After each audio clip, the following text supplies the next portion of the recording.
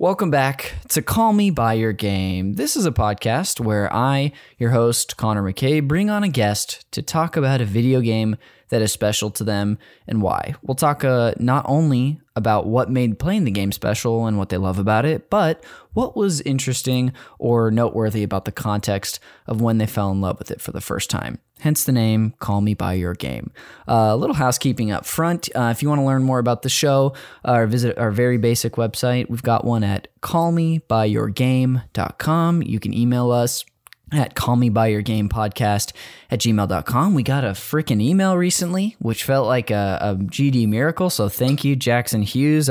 If you have anything, memories you want to share about this game, about another game, or any ideas you have, anything you want to really share with me, feel free to hit us up. And then there's a few ways that I always encourage people to support the show. If you're enjoying it, the very straightforward ways, you can rate and review us on the Apple Podcast Store. That helps our visibility. You can share the show with a friend, whether they love this game, another, or just games in general.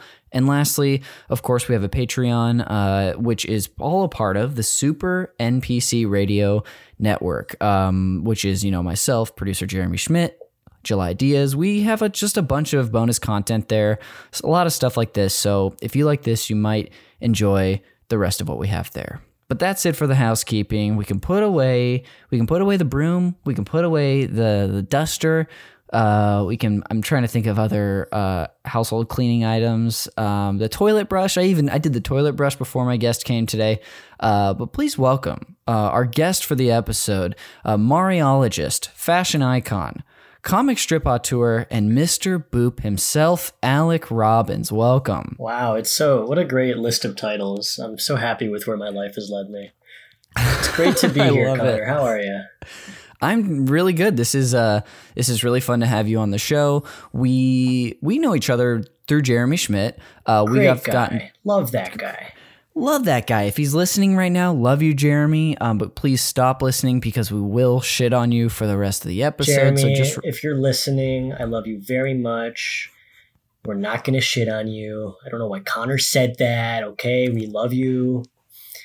I think Alec and I have two very different hopes for what this show ends up being today. No, now that he's satisfied, Jeremy is so annoying to look at. It's fine when he talks, but just seeing him grinds my gears. I have been waiting for a guest to not only be on my side with this, but to share it themselves, so it doesn't feel like I'm baiting you into it. So thank you, Alec. I appreciate it. You're welcome. Is this too niche that we're just talking about our friend Jeremy? Not really. They know him. They know Jeremy. Okay. They know him pretty well. He used to be, back when we can record in studio, he used to be the laughter, the extra voice on the side. We'd sometimes go to him when we needed an expert on something, but now he's this just ethereal presence that puts the show together. And that's about it. But yeah, so that's how we met. We've gotten to do a few episodes of Video Games, a Comedy show together. Recently, we got to, put together the Jeremy's birthday documentary, I guess we'll call it, the Last Dance parody. That was an easy way to see each other again. And I was like, I got to have Alec on the show. So first off, thank you for being here. It means a lot. And second, is there any other way people might know you or something you wanted to share about yourself? Sure. How would people know me? Mr. Boop is the big thing now. That's the one that took the internet by storm. It's the big thing for us all, not just you, Alec. This is the big thing for the world, maybe. I think out of everything that's going on in the world right now, Mr. Boop has got to be the biggest and least important. I love you. I love that you are obviously, hopefully, super proud and excited about what you've done with your comic strip, but also understanding that we've got bigger fish to fry right now. Yeah, no, please read Mr. Boop if you want to look at a horny drawing of Betty Boop for a little bit. But otherwise, please turn to the rest of the world and let's try to deal with all that. There we are. I love it. I guess people might have played my game Heartbreak High, a breakup simulator, which is just a reverse dating sim where you're already dating everyone in the high school and then you have to break up with them one by one. I love the deconstruction of the genre. That's what it is. I don't like constructing genres. I like breaking them. There we go. Kind of like barriers. That's what you're all about, is breaking them down. I'm like Andrew Dice Clay. I am the edgiest person in my field. And I don't think I'm like him at all. I regret starting that sentence. I saw you sort of sink into it for a second and realize I've got to make a change here. If anyone actually agreed with me when I said that, I would like to apologize, and let's change my life around. I'm going to completely go in a different direction. I'm done being the me that I am, and I'm ready to start being the non-Andrew Dice Clay Alec Robbins. I love it. We're changing lives on the show. This is great. Well, yeah, that's awesome. Well, I'm sure we'll plug Mr. Boop at the end and give people, ways to find it, which should be pretty easy. But yeah, for now, Alec, before we get into, really focusing on the game that you brought today, which I'll let you introduce in a second. We'll want to talk about your history with video games, as I said before. But yeah, what are we talking about today, my friend? You want me to reveal it? Yes, is this the big reveal? I always do a bad job because it always sounds like I'm about to reveal it to the guests or to the audience, and then I'm like, "Hey, guest, why don't you do this?" I will reveal it. I'm glad you gave me the opportunity. The game we are talking about today, maybe my favorite game of all time. Ooh. Donkey Kong Country 2 for the Super Nintendo. Should I talk about it? Are we saving that? Should I start gushing about? Hey, if you want to do like a quick gush that we're going to get to dive into more later, go for it. You're listening to A Quick Gush with Alec Robbins. Today's topic, Donkey Kong Country 2. This game on the Super Nintendo is a finely tuned 2D platformer with pre-rendered 3D graphics and a colorful cast of characters that you're sure to enjoy. Why, there's a fun bunch of wilderness-themed levels and pirates and everything you could ask for in a... Okay, I think I've hit my fill of whatever that Pitchman character was.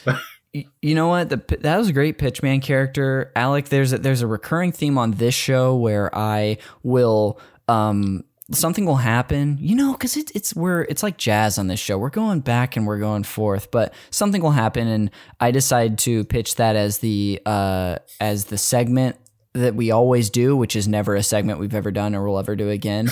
And I think this one, you did it for me, which was the Quick Gush. Also, Quick Gush. That sounds like either a Gushers podcast or something I don't think I should listen to. Oh, it's not safe for work, so you should not listen to it. I don't think you're ready. Maybe when someone tells you about gushing and all the fun porno stuff, then you can take a listen, all right? But not right now. Okay, yeah, I've got some maturing to do before that. Well, I'm really excited that you wanted to talk about this because the first episode actually ever of this show, we had friend of the show El Eckley on to talk about Donkey Kong Country, and that was like hanging out with her for the first time was the reason that I got the idea for a show. I knew I wanted to do some sort of video game related nostalgia connection podcast, but it was hearing from her on what was special for her. Like she remembered playing with her sister, playing it at my apartment it was like she was riding a bike again. It was awesome. So I'm really excited to sort of not close the loop because we still have this is the last episode. That will be the last episode. If anyone ever is like, hey, I want to come on your show and do number 3, I'm just going to know that's the time. There's 2 more. You got to cover those too. Returns and Tropical Freeze. Tropical Freeze, of course. So we will get to this, but I love Tropical Freeze too. I love it. Well, killer. So why don't we just get into your history with video games, Alec? I'd love to know as much or as little as you'd like to share. But I guess the first question I have for you is there a time that you remember being conscious of video games, or did you always have them in your house? How did you get involved?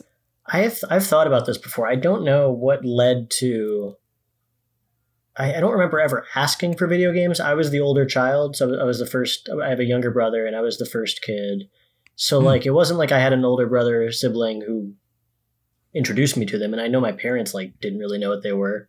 But I do know that I had a Super Nintendo and an original Game Boy growing up, and I don't know which came first. I don't know. Maybe my parents just heard you're supposed to buy kids video games. Because I wasn't choosing these things. I just ended up with games at the beginning, and I didn't even know where to find out which new ones to get unless I went to Toys R Us and walked through the aisle and picked out one that I liked. But I had the biggest room in the house growing up for some reason. And in the back of that room, there was like a smaller, like an attic style room with like a slanted ceiling. So it was like a triangle shaped room in which my parents had let me set up a small TV, and I had the Super Nintendo hooked up to it. Dude. It was, I mean, looking back, that was the perfect setup. Yes. And it was just like, because it wasn't even my room. It was like the back area of my room. So I had like I had a room within my room, which again, seems ludicrous now.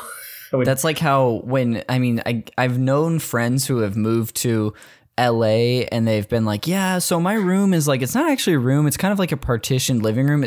That's not what it sounds like, but it's like, oh, you have two sections to it. Like this one literally had a door to another room. Oh, that's what I'm saying. Like, I don't know how to explain it. Yeah. Like it was only accessible through my bedroom. It wasn't a closet. It was like, I guess maybe it could have been used as a closet, but it had a window and everything. It was a full extra room. It was you were meant to play Super Nintendo in that room. Yeah, I'm pretty sure. It was my gaming room. I have like Where memories. Where did you grow up, by the way? This is West Bloomfield, Michigan, which is okay. I hate that town. I have no love for West Bloomfield. Very like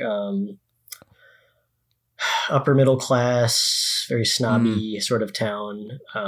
Gotcha. That I was very happy to leave behind. But I mean, I grew up. My family growing up, we had money. We were comfortable. And I had this extra room. Dude, love it. So sorry, I got you off track a little bit. No, it's fine. But so please. Yeah, I'm thinking of that room specifically because like that's just where a lot of like gaming memories were for me. Like I remember I had like a kidney stone as a kid or some other surgery, which is insane. It's a whole other story. But I remember I was out of commission and I couldn't go to school, and it happened to be the exact week that Ocarina of Time came out. What? So, yeah. So like, you might be the chosen one. That's what I'm saying. Like I remember, I was in pain. I just had surgery and it sucked, but I was also like unable to move, lying in a beanbag chair or something. Who knows what it was? Just like playing Ocarina of Time for a week straight with nothing in my way or no interruptions while like my parents helped feed me. It was great. Wow. Like stuff like that in that back room. I love it. I like to think the beanbag chair was like the doctor recommended like thing to sit in. I don't have any other memory of there being a beanbag chair in there. It might not even be right, but it feels right. Yeah, that's so funny. I have just a quick question, and I will ask you questions throughout the show, so I'll start now. Is when you played Ocarina of Time when it came out, had you played a Zelda game before, and was it like accessible to you? Because when I had, it was very, very new experience to me. Okay, so I did not play Link to the Past first. Somehow that one got by me. But one of my other favorite games of all time is Link's Awakening on the Game Boy. Oh, yes. And I had that. And that game, I definitely know that was my first ever exposure to Zelda. I remember like I was at like a family lunch like with my friend, and he pulled out his Game Boy and showed me the game, and I'm like, I need this. So I remember that was a game I asked for. Yes. So I was very familiar with that one, and the jump from that to Ocarina of Time felt insane to me. Oh yeah, for sure. Because in that room, I also remember I had like a babysitter who would bring her boyfriend over all the time. And when Mario 64 came out, because we used to play like, he would play the Super Nintendo games with me, and we'd play Mario All-Stars. And awesome. When Mario 64 came out, I remember us arguing over like, I'm like, the graphics are amazing. This is so much better. And this was my first like exposure to somebody who was staunchly nostalgic. Like, no way. The old ones are always going to be better. Incredible. So arguing with it. But I mean, of course, we were both like floored by the 3D. Oh, trend. Yeah. That was the biggest jump I've ever seen in video games, probably. I love it. You earlier said something that I related literally to, was talking about how you didn't necessarily, and correct me if I'm wrong, know how to seek out games on your own aside from walking through the Toys R Us aisle. And that was the same for me. Like I specifically seeing Mario 64, because I grew up playing 1 and 2, seeing that at Toys R Us at like a kiosk absolutely blew me away, and I was like, okay, this has to be a part of my life. Yeah, it really is. Like, I guess eventually I had Nintendo Power, and that helped me a lot to narrow down what I wanted to play. I had boxes of those, and I wonder if they're still out there somewhere. But yeah, otherwise, I remember like, oh, I recognize Kirby. I want that game. I recognize Mario. And every once in a while, I take some risk. And God, I had a Game Gear too. And I feel like every game I had on Game Gear was such a bust. Like, I'm sure there's good games on it, but I just had the worst luck picking them. Oh, no. And there's plenty of, like, I had plenty of Game Boy games that sucked too. Pretty good track record with every Super Nintendo game I had. I got some heavy hitters. And even the ones that should have been bad were good, like that Tiny Toons game, Buster Busts Loose. Yes. That's a good game. I've gone back to it. It's good. It holds up. It's well designed. And you love platformers famously, that correct? That's my favorite type of game for sure. It's the one I'm best at too. Like, I cannot play first person shooters. I mean, I like Half-Life 2. I like I enjoyed what I played of Doom. I'm just really bad at them, and I struggle. Whereas like with platformers, it's very natural to me. Gotcha. Yeah. So you had, you're in this N64 age. Were you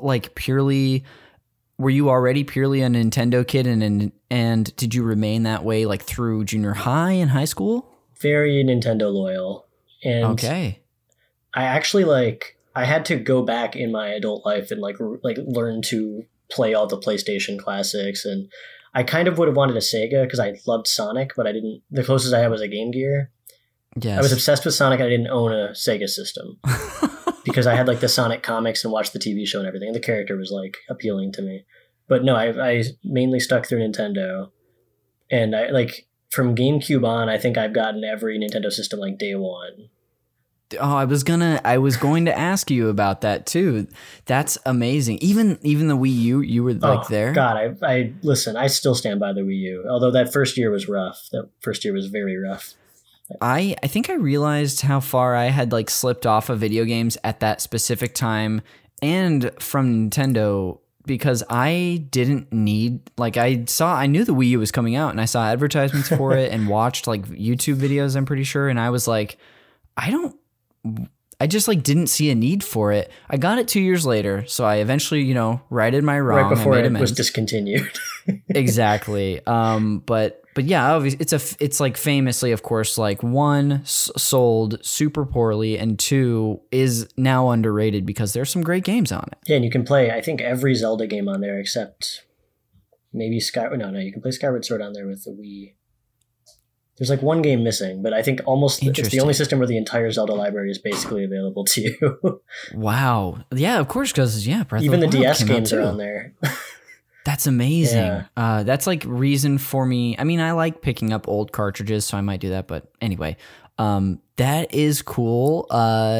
What about, were you like, so day one for the Switch too, where were you? I have a specific. Oh, you did? Yeah. So here's specifically, I want to know where you were at with your relationship, with Nintendo when the Switch was announced and when it came out. Were you still like full on board? Like, were you playing a ton of Nintendo games too? Were you still up to date, or had you dropped off by that point? No, I would say the only time I've ever dipped is during the Wii era. I think when I said I got the console day one every time, I think that was the only one I didn't. Yeah. But no, when like I am maybe partly defined by my love for Nintendo. It's bad, but I'm like, I wear it proudly. I'm like those like Looney Tunes moms with Tweety birds everywhere in their house, but with Nintendo. Yeah. When the Switch was like, and well, also I am not a stocks person. I have no interest in finances, but I do regret if I had just purchased stock in Nintendo during the Wii U era, because I knew I should, because I knew the Switch was going to be the rebuttal. Like I could feel it in the air.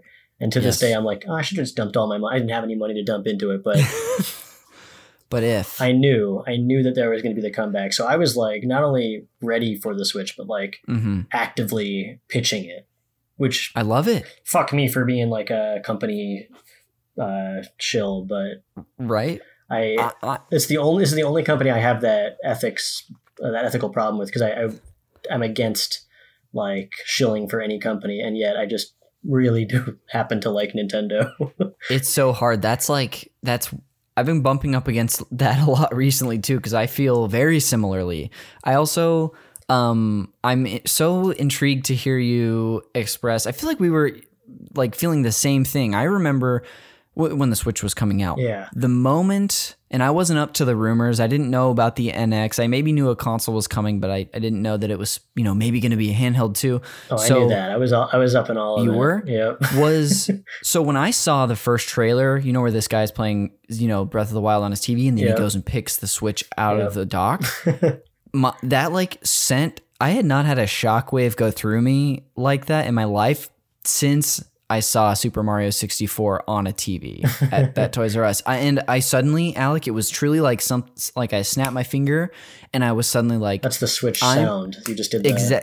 It's perfect, which is my text tone. God, that's and good. has been for a long time now. But I was simultaneously like just riveted and immediately back on board. And I also was so hyped for it. I was like, I think this is going to do really well. And this is going to like change things for Nintendo. And here we are. Yeah. As someone who like stood by the Wii U the whole time through, I think the Wii U had some of Nintendo's like best games in like a decade. And they were all relegated onto a system that nobody bought. So I was stuck like constantly like, I can't recommend you buy a Wii U, but like Donkey Kong Country Tropical Freeze is amazing. Pikmin 3 is amazing. Mario 3D World, like all these games were coming out that I wanted people to play and they wouldn't. Yes. And now they're all getting ported to Switch, which is great. But I remember just feeling Nintendo software wise, it was at the top of their game and getting better and better. And hardware wise, they had really fucked up. Yeah. But I also knew that anytime that they'd ever fucked up, they've like completely bounced back. So I knew they were capable of it. Also, Nintendo's been around for like since like 1880, like as a company. So I'm never scared that like they're gone. I'm just like waiting for their next bounce back. Like right now, I feel pretty annoyed that we're in like this long drought of games and Nintendo might be resting on their laurels a little bit. Yeah. Because the Switch is selling incredibly well still. Yes. Not that I try to not care about sales numbers, but I know that they matter. Totally. I mean, I feel the same way. And like, truly, this keeps happening. You keep expressing things that I'm just planning on asking you about. So I love where your head's at. We're in sync right now, Alec. It's perfect. I love it. We're drift compatible. You ever see Pacific Rim? No, I haven't. I don't know why I referenced it, so you're fine. I thought you were going to say Joy-Con drift compatible. Oh, that's good. That's a good little Nintendo twist to it. There we go. I'm always ready to tie it into Nintendo. Do you mind if we talk about like what's going on right now briefly? I'd love to hear your thoughts on some stuff. Yeah, of course. Awesome. Even before, I am very like, I'm such a Nintendo nerd and I always keep up with like what's going on. So I don't know if I'm actually an expert or I just feel like one, but before quarantine even started, before the pandemic hit, I already was feeling like Nintendo was about to hit a dip because every single big game, Animal Crossing was like the last heavy hitter that we were waiting for, aside from Metroid Prime 4 and the Breath of the Wild sequel, which all feel very distant. Oh, yeah. Especially Metroid Prime 4 when they announced that they were going to completely scrap it. Yeah. But I was already dreading what was coming next because it didn't seem like they'd laid out a good roadmap for the next chapter. Yeah. And so that, coupled with quarantine and the pandemic, I realized, okay, so people are starving for the next batch of Nintendo news, and I don't think we're going to get it for a long time because there's nothing to share yet. Yeah. And so even the biggest rumor we have right now is a 3D Mario collection. Mm-hmm. Which is not a new game, which I'm all for. I would love, especially if it's a remake, I would love to see what that looks like. Because Nintendo does not often do remakes like that, or when they do, they're usually pretty unique. Yeah. So I'm like, Oh, sorry, go ahead. Oh, no. You please finish your thought. And then I'll share. Yeah, so I was like, in my opinion, they have nothing right now. And they are using this conveniently to just not have to share. Yeah. There's a million reasons not to, and they don't have to, and they won't. We're going to get something soon. I'm sure like Breath of the Wild 2 is probably very close. Sure. There's a bunch of new Smash Bros. Characters that need to come out in the next year. So right. Yeah. I am feeling again, we're in sync. We're in whatever Joy-Con drift, whatever we said earlier. I am feeling very similar to you. I think the time I started to get like, it's so weird to be like anxiety about it, but where I started to be like, I don't know when we're going to hear anything was when like January and February, we didn't have an early year direct because they've done that. And it, of course, you know, not doing one thing that they have historically done doesn't mean they're not going to do others, but they haven't done others. We have not had almost a general... in September. It's true. It's almost been a year. Famously, you know, Nintendo fans, of course, we're all complaining about this on the internet, but I think we're in a similar... It feels like we're coming from a similar place where I truly could not care less if they have to delay everything on their slate because of COVID. I do not care. That is understandable. I have so many games to play that I've never played and B, want to revisit. It's not like we have a deficit of stuff to play. I think my concerns are, A, we don't really have anything to look forward to from them that's new. Right. And like you said, if these rumors are true, which like it feels like it's like all we've got to hope for now is like, you know, maybe 3D World comes out, like 3D World Deluxe, and then this collection you're referring to. Yeah. But I am like you, where we have gotten no communication, and that's my issue. Well, I think part of it is like if you're sorry to interrupt. Oh, please. But if I hate to look at it from this perspective, but if you are a consumer and you have invested in a product, and I know the way gamers do this is very unhealthy most of the time, but there is still something to it, even just as a casual fan. You want to know, you want to plan out the future of this thing you own, this format. I mean, Switch is essentially a medium in that you're waiting for like more installments to come out for. I mean, you're like you said, there's a million things to already play, but you want to have that security of knowing what's coming down the line. I don't like that we think this way. It's definitely like a capitalist thing that we're all trained to do. However, I am poisoned by it, and I want to know. I want to know what's coming for the thing I bought. It's true. Yeah, I mean, I've like said this a lot recently, which is just I would just love to hear from them. One way or the other. It's my old friend. I want to hear what Nintendo's up to. Yeah, just, you know, hear from them. And I'm not going to react in a crazy way, depending on what they say. The other thing that's very frustrating with Nintendo is they have so many incredible properties that I'm a fan of almost all of them. Like, I would like a new F-Zero, a new Fire Emblem, a new Animal Crossing, anything, a new Metroid. Any of these games I am incredibly interested in playing. And they come out so slowly and so sparsely, because Nintendo does put that polish on, or they outsource it to a third-party developer, and they rarely like whatever the options are. You don't get any of these games as often as you'd like. You usually get one big Mario or 3D Mario per generation, and if you're lucky, you get like a direct sequel, like Mario Galaxy 2. Yeah, and I mean, I want more. I know it's a lot to ask for. I know we're getting Breath of the Wild 2. That's pretty big. Yeah, but not even like a hint of F-Zero or Metroid. I mean, you have a hint of Metroid, but like it still feels like a decade away, even though I know it's not. Yeah, I remember when that Paper Mario trailer dropped, which totally surprised me. I have also, as a huge fan of the first two games, I have not picked up this one. I don't know if I will. Have you played it? It's fine. I have played them all. I don't think I've skipped a single Paper Mario. However, I haven't really liked one since Thousand Year Door. Yeah. This one is the best of the new ones. I think Sticker Star, I would never recommend. Color Splash was gorgeous looking. Yeah. But again, gameplay wise, not very good. This one, just as gorgeous looking, slightly better gameplay. Still overall, I didn't finish it. Like I didn't care to finish it. Yeah. Yeah. So even like this game because I actually played Thousand Year Door all the way through for the first time in like February. Oh, wow. Yeah.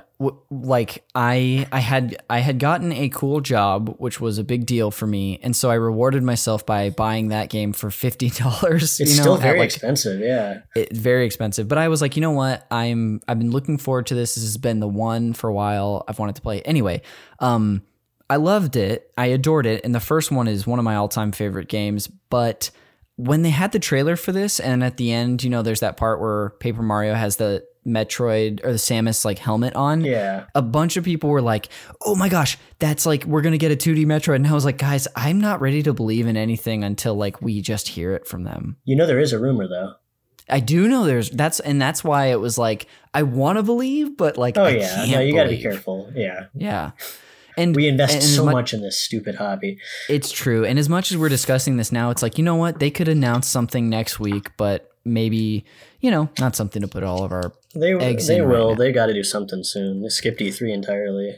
I think that's my hope, is that like we're not going to just have Pikmin 3 and then all of these like partner games they've announced for the rest of the year. I would assume we're getting something. There's something for the holidays. I think it is the Mario thing, but I'm surprised they haven't announced it yet. Which would be a dream at this point. Killer. So we got to share, and thank you for letting me take us down that rabbit hole. Oh, I love it. Last question for you is: has there been a game recently then that you've played that you've really liked, or a couple you feel like mentioning? Yeah, great question.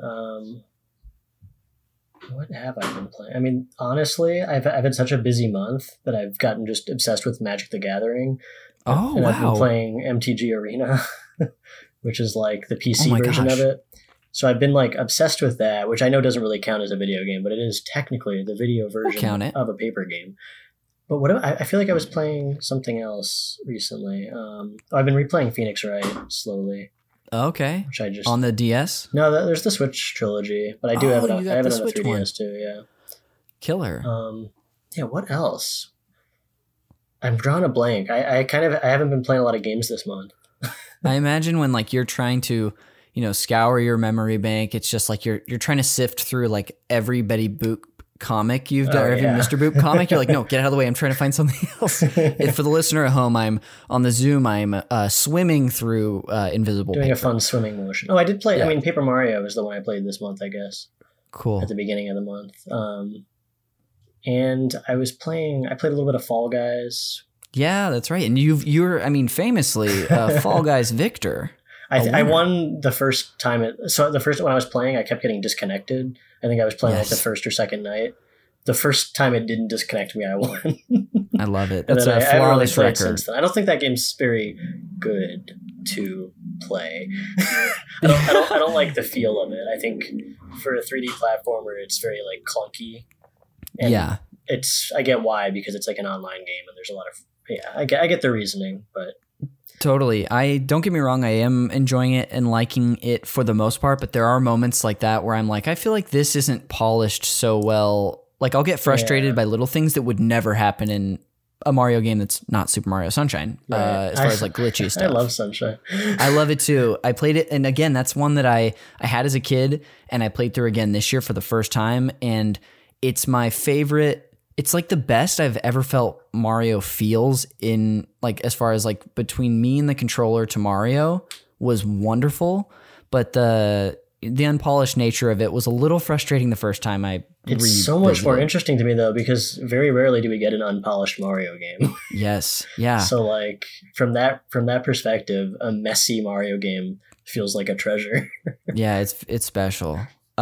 Well, hey, thank you also for letting me just ask you a bunch of questions about that. I love to dive in. You don't have to thank me. It's my pleasure. Perfect. Well, hey, so we'll go ahead and wrap up, your history. We will take a quick break, and then we'll get back and dive into some Donkey Kong Country 2, Diddy's Conquest. Love it.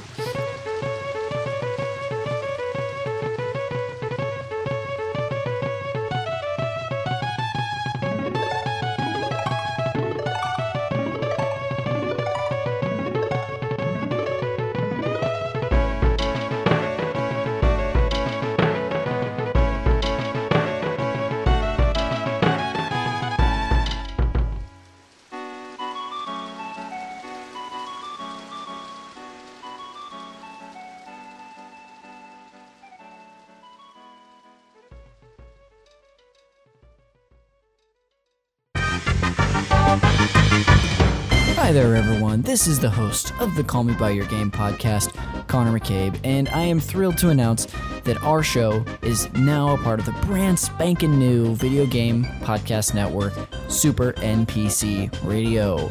And we've launched a Patreon in addition to support our shows. All the shows and content from Super NPC Radio are fully independent, and we finally have a way to not only make new video content, but more podcasts as well, bonus shows, and help pay for our expenses in doing so.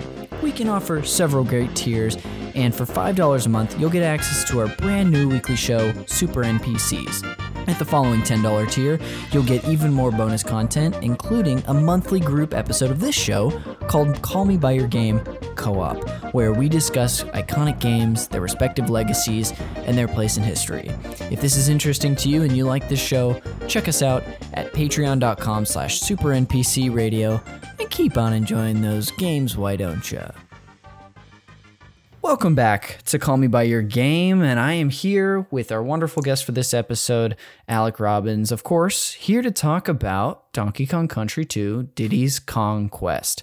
Which I want to say is a pun that everybody goes, oh, I didn't realize that was a pun. 8-year-old Alec got it. Okay. Alec was with it, folks. Conquest, is that the pun? Yeah. There we go. I passed the test. Oh my gosh, thank you. Yeah, so before we get into, as I said earlier, Alec, your personal history with this game, we're going to dive into some brief history and context. I will start sharing. If you want to interrupt at any time, please do, and feel free to add on. Okay. But I'll just kind of just go for it, so feel free. All right, so Donkey Kong Country 2, Diddy's Kong Quest is a platform video game developed by Rare and published by Nintendo for the SNES in 1995. It's the second installment in the Donkey Kong Country franchise, following the first game that essentially buoyed Nintendo during the end of the SNES life cycle, making waves with its pre-rendered 3D sprites, fun platforming, and iconic characters, of course, Diddy and Donkey Kong. The story of this game, however, follows Diddy Kong and his girlfriend, Dixie Kong, who try to rescue Donkey after he is abducted by King K. Rool. The game is set on Crocodile Isle, which is so fun to say, Crocodile Isle. I want to say it now, Crocodile Isle. Okay, resume. There we go. The game is set there with 8 worlds of varying environments, totaling 52 levels. It utilizes the same Silicon graphics technology from the original, again featuring the use of pre-rendered 3D imagery. Looks, if you've played the first and not the second, they look very similar in a lot of ways. I think this one is way more colorful and goes there with a lot of the levels. And of course, Dixie's a lot physically different than Donkey Kong, but it looks. You see the similarities. It looks like the same game. 2 is a lot darker, but we'll get to that. Like the color palette, awesome. The color palette is much more grim throughout the game. Actually, I'm surprised you said it was more colorful. But I'm thinking of like that one level where there's like a circus in the background. Oh yeah, but even that is like so darkly lit. But yeah, I do know what you're talking about. Yeah, maybe it's like we'll figure it out. We'll get there. I'm not perfect, everybody. I promise. No, I want to discuss it. I think that because that's part of why I like this game. Oh, okay. We'll get there. That gets me excited. So this sequel improved on the first game in what many feel, and I'd be interested to see what you think, in almost every aspect. Dixie and Diddy handle similarly in many ways, making less of a distinct difference between the playable characters in the first game, although they do have their own differences. I think do you want to touch on that at all? Yeah, I think physically they look a little more similar than Diddy and Donkey totally did. But gameplay-wise, it's like I think it's such a difference. Like Dixie can do the hover and the float. So she's like, to me, she was always more valuable to keep for a second. Yes. Diddy is like, it's less clear where his strengths are, but I think he can jump a little higher. And the way that they carry barrels, again, is different, which just the depth of the gameplay options like that, something you wouldn't see in like a Mario game. You would see it in Yoshi's Island. Totally. Which I think is the other impeccable 2D platformer. But, and again, we will probably get into Yoshi's Island at some point. But yeah, like there's so many different tiny, unobvious character choice or character differences between the two playable characters that make it interesting to play. Small things you have to adjust to, in the level design and the gameplay, things that are locked out of depending on who you still have. And if you have both characters, it's just the level of design here is like, no, it's great. So impressive to me. No need to apologize. Again, this is a game I have a lot less experience than you. This is a full disclosure to the listener. I always come clean, Alec, and I'll come clean now.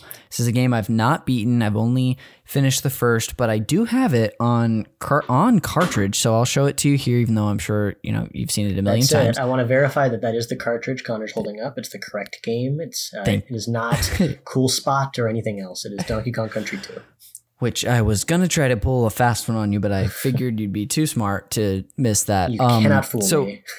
No way. So this is a game I've only played really a little bit growing up because my friend had it, but then over the last 6 months since I got it in like January. That said, what you were saying about the subtle differences in like the options between the characters, I feel like it permeates through the whole game. Yeah. And just like subtly opens up so much more than was available with just Donkey and Diddy. Some of the best level design I've seen in 2D games with like really intuitive secrets and really not only intuitive, but inviting, like really mysterious somehow, where you'll, especially on like the world map where there's certain lost world entrances you can get to and try to figure out how to unlock those. Yeah. And like, you'll kick yourself because you'll notice, I needed to keep this animal friend to get that secret. Like they always kind of signpost something you messed up on, but not in a way that's unfair, I think. Mm-hmm. Yeah, that's awesome. Where you can like, the next time you play the level, you can try to keep that in mind and, not screw up that same way. So like Alex said, Diddy or Dixie is known for her helicopter hair, which like lets her hover, which is probably the thing, at least from like my limited experience, that seems like it opens it up so much. Or it's one of the things for sure. Now I'm thinking of more, but that was one of my favorite like movement mechanics I'd seen in like a game at that point. I loved like getting to fly in a video game, any game that let you do like the cape in Mario World or what else will you do? But like stuff like that, anytime you could fly, it's such a freeing thing, but it relies on the game design so much because flying can break a 2D platformer. Like, where's the challenge if you can just fly everywhere? So this game in particular, I think it's such a nice balance of it's not flying, it's just a hover. Not even a hover, you just fall slower while you hold the button. And so it lets you like make longer leaps, but there's a certain trajectory to the angle. Like, it's all so well thought out and so simple on the forefront, but deep if you're trying to like unlock all the secrets, which the levels want you to do. All of these mechanics wouldn't actually matter if the level design didn't rise to the challenge and try to invite you to master them. There's even like small little details. You can like roll off of an edge and then jump in midair, like stuff like that, which is almost, it looks a little buggy, but it's intentionally designed to allow for more movement options in a way that's fair to the player. It feels intuitive even if it looks weird. Yes, you're talking about when like as Diddy you do a cartwheel and you're technically off of the platform, but you can still get that jump. Yes. That's right. Like a midair jump, I think. There's like some special, it's in the instruction manual, so it was like they had a name for it, but... Okay, gotcha. To sort of wrap up the little history and context, Diddy's Conquest received critical acclaim and is still widely regarded as one of the greatest 2D platformers ever made. It was featured on when we were doing that lead up to the Video Games at Comedy Show's 100th episode. Yeah. The first top 10 we did was for episode 91 was 2D platformers, and this made it on the list, and it got a high vote for me. Let's just say that. What was the number that it got? I think number 1 was Super Mario World. Number 2, I want to say hack was option, hack choice, right? Be original. I think Celeste was like number 2. That's a very fair contender. And then I think Mario 3 was 3, and I think Diddy's Conquest was like 7 or 8. It was lower on crazy. There. And also my favorite, I think the best 2D Mario game is Yoshi's Island. Yes, that also made the list. Yeah, I just think like as interesting as the other ones are, that one is full of amazing ideas. We actually also got to cover that on the show with on episode 20 with friend Charlie Mihelic. To sort of wrap up here, this game was praised for its graphics, gameplay, and soundtrack, and it was the second highest selling game of '95, the sixth best selling game on the SNES, and the highest selling title that was never packaged with this system. So it didn't have nepotism to, get it over the hump. It's a real success story. Good for Killer. Donkey Kong. What'd you say? Good for Donkey Kong. Good for Donkey Kong. Alec, did you have anything that you wanted to share about the history and context before we just dive into, and of course you can share more as we go, but before we dive into your stuff? It's so funny because context-wise, it literally doesn't go much beyond I had this game on Super Nintendo as a kid, played it in that back cubby room, and was floored by it. We haven't talked about it yet, but the other thing I love about this game, and I'm not alone, is the music. Mm-hmm. And I remember the way the game is set up is you could pause in any level and the music could just play. So I would do that. I would be in my back room drawing or something, just leaving the Bramble Blast level music playing, Sticker Brush Symphony going in the background. I would just use this as a soundtrack because I loved the music so much. You were an early adopter of listening to video game music when you're not doing video game stuff. Exactly. And I love it. That's thanks to a good pause feature. If your pause feature pauses the music, fuck you. Boo. That's Alec's first hot take of the episode. But yeah, I think not just the depth of the gameplay mechanics and not just the fact that you're this game had so many interesting things going for it at the time because the pre-rendered graphics were I know they're polarizing and I actually do kind of think they're ugly, but they were impressive. They're not as precise as you'd expect out of a 2D platformer, which is another interesting thing that it baffles me that a game that has such imprecise looking graphics is still so playable and easily read. I don't think a lot of games can get away with that. That's just a testament to how well designed this is.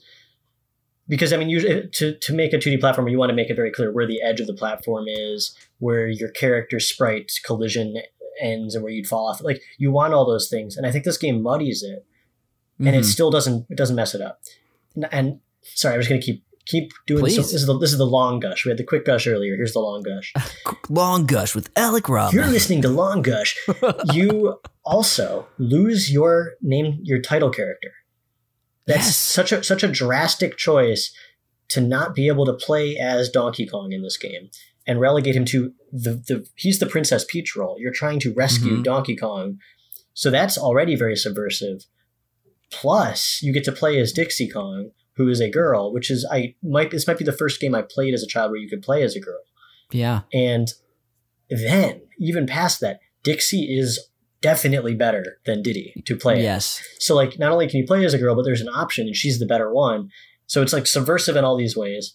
And then you have this insane aesthetic where the first Donkey Kong, it makes sense. It's got a jungle theme. Donkey Kong Country has a jungle theme, which now we're very used to. We associate Donkey Kong with that. Before this, Donkey Kong was associated with construction and the city. So it sounds obvious, but that was a very conscious choice. They introduced Diddy too in the first one. So you have a new canon for Donkey Kong. This is his home. This is not him dealing with Mario. These are his solo adventures in his solo world. But after you get past that colorful jungle, Mayan, Aztec, industrial vibe of the first one, they didn't rest. They decided, no, we're going to go completely bigger. We're going to do something completely different. So the vibe here is weirder, darker. The worlds aren't what you'd expect. They're not jungle level, underwater world. Totally. It's pirate ship. It's carnival. You see a lot of the stuff now, but really interesting world choices. It's true, and I'm glad that you started to hit on a few of these early because as we sort of, I sort of just grazed over it. We went by it pretty fast, which is glazed over. Our eyes glazed over as we reminisced of this game, which is hard not to do because it's an incredible game. But just thinking about exactly what you just shared were, I think, some very important points. Is that you lose the title character. I mean, Donkey Kong's name is still in the title of this game.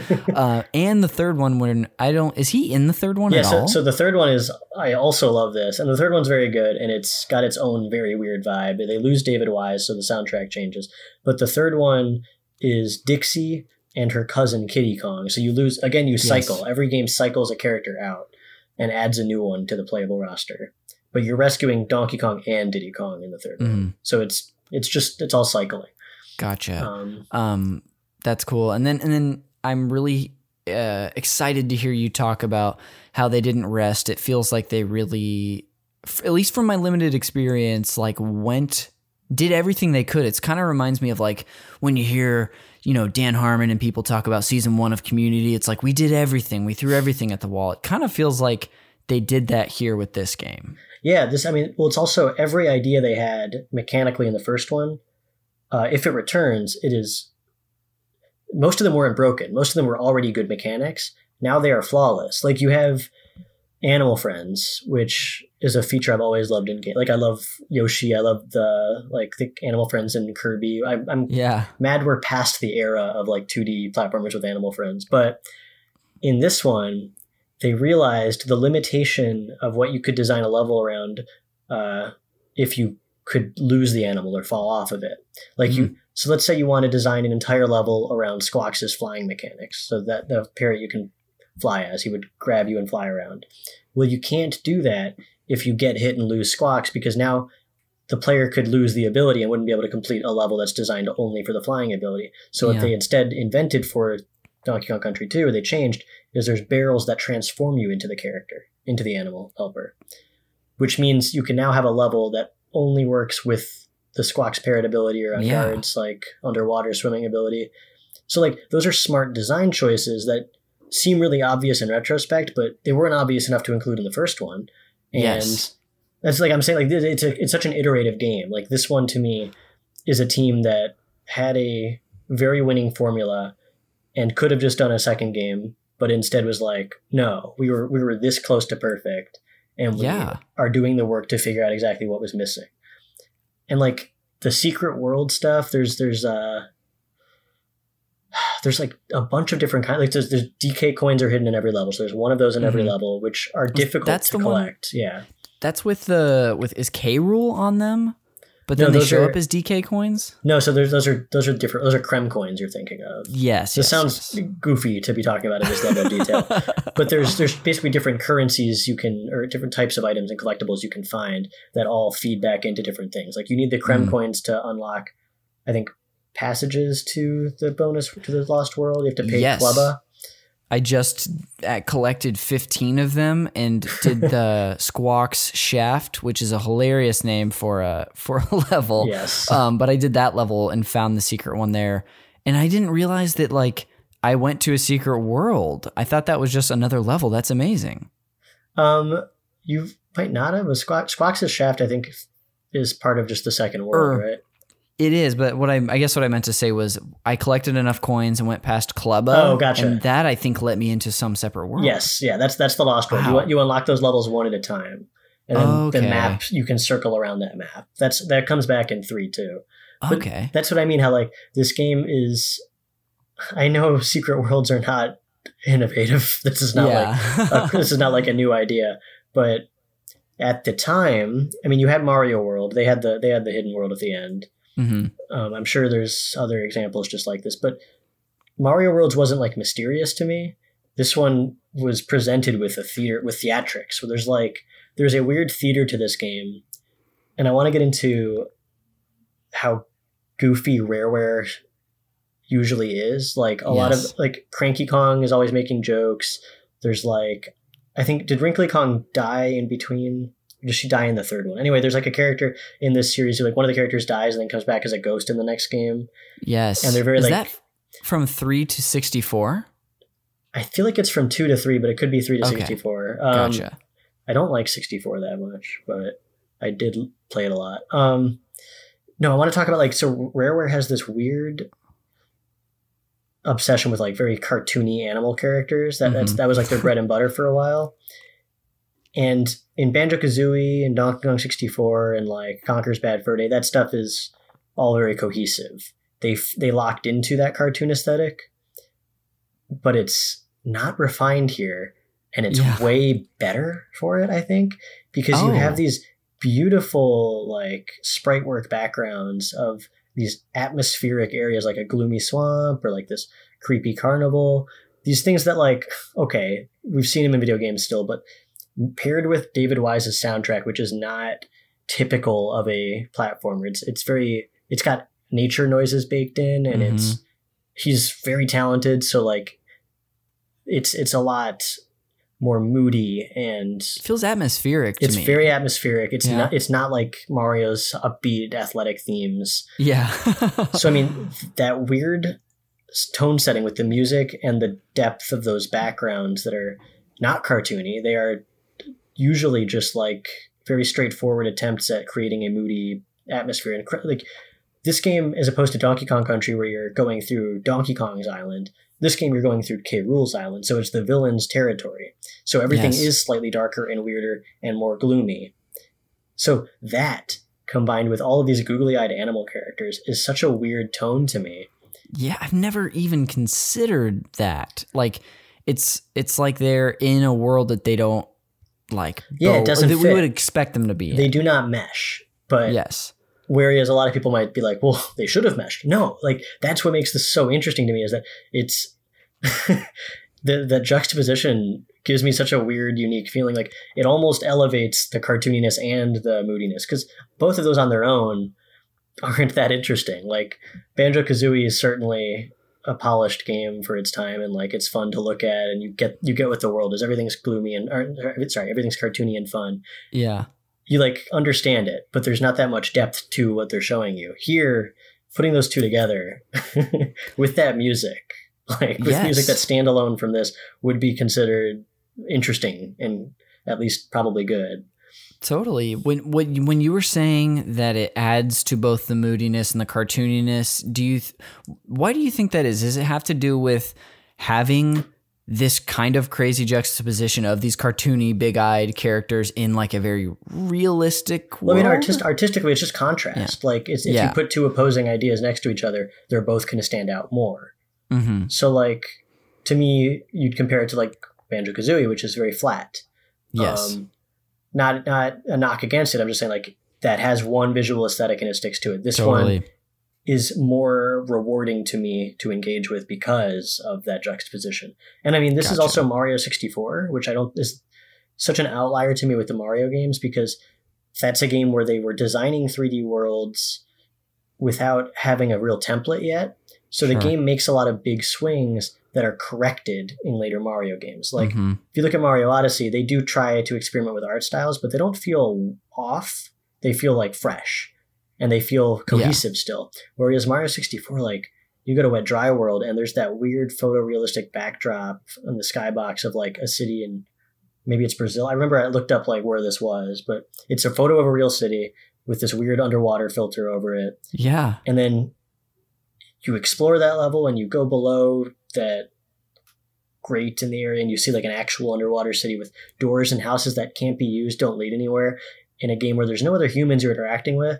This very strange, unfocused aesthetic that came together because they only had so much time to make this game and were trying out ideas and had to get the game out on launch. So like, yeah, Mario 64 has the same thing I'm talking about, where there's an eerie contrast going on that makes it more interesting to me. I think that's something that I've never considered that, Alec, or thought of articulated that myself, but hearing you share just kind of almost is reminding me why I was so interested in playing further and further and further into that game in the first place. Which game? Mario 64? Mario 64. Yeah. Like, you know, just, of course, we got our cartoony Mario, even though he's like a 3D model now and very polygonal, he's still a cartoon. But yeah, I'm thinking even about like, what was strange to me was another world that kind of feels weird is the first snow world you go to, where you can slide down that whole area or go in the cabin or throw a penguin off the stage. Yeah. Obviously a lot different than something as crazy as Wet Dry World, but no, there's something there, like, because it invites you to wonder what because of the limitations of this game, it's very abstract. Yeah. Whereas Mario Odyssey, you understand you're traveling around the world to different kingdoms, to lands. Yes. So you understand what the context of them all is. Mhm. Mario 64, you're just like, okay, I'm going to different 3D spaces that are supposedly in paintings in a castle that's very lonely Yeah. and scary feeling. And it all adds up. Like, you go to Thwomp's Fortress, but where is that? Where does that Yeah. exist in Mario's realm? Is it only in the painting? Or are you being teleported to another physical space? These are questions like, as a kid or as a player who's engaging with the game that it's asking you to engage with, you're trying to get answers for, but they weren't priorities for the development team for very obvious reasons. For sure. Like, Yeah. with Mario Odyssey, even Mario Sunshine, you get like the very next 3D Mario game has a more cohesive story. You're on vacation at an Yes. island, and there is a specific story, and you understand the context for everywhere you're going because there's Mhm. geography. And it's not mysterious because they've been able, with time and technology and planning, to put in the context for you. Mario 64 lacks all of that. It is just Yes. Peach's empty solitary castle and weird places you can go to in it. Yeah. Did like Bowser create these worlds? Did he just hide shit in it? Like, Alec, I feel like I'm glad to have you on today, but now I'm going to be like just thinking about this for the rest of my life. So, Sorry. no, thank you. No, it's that's something that, like, yeah, if you're engaging with these things, and it's really interesting to see like a medium in its earliest form Mhm. trying to grapple with, I guess there are things beyond their limits at the time. Like, Mhm. now it doesn't matter. Now, like, any game can give you all the context it needs. They have these AAA budgets. They can throw all Yeah. their money into it. Last of Us can tell a story that looks exactly like a Hollywood movie. And you probably heard me talk about how I don't like that. I don't think I have.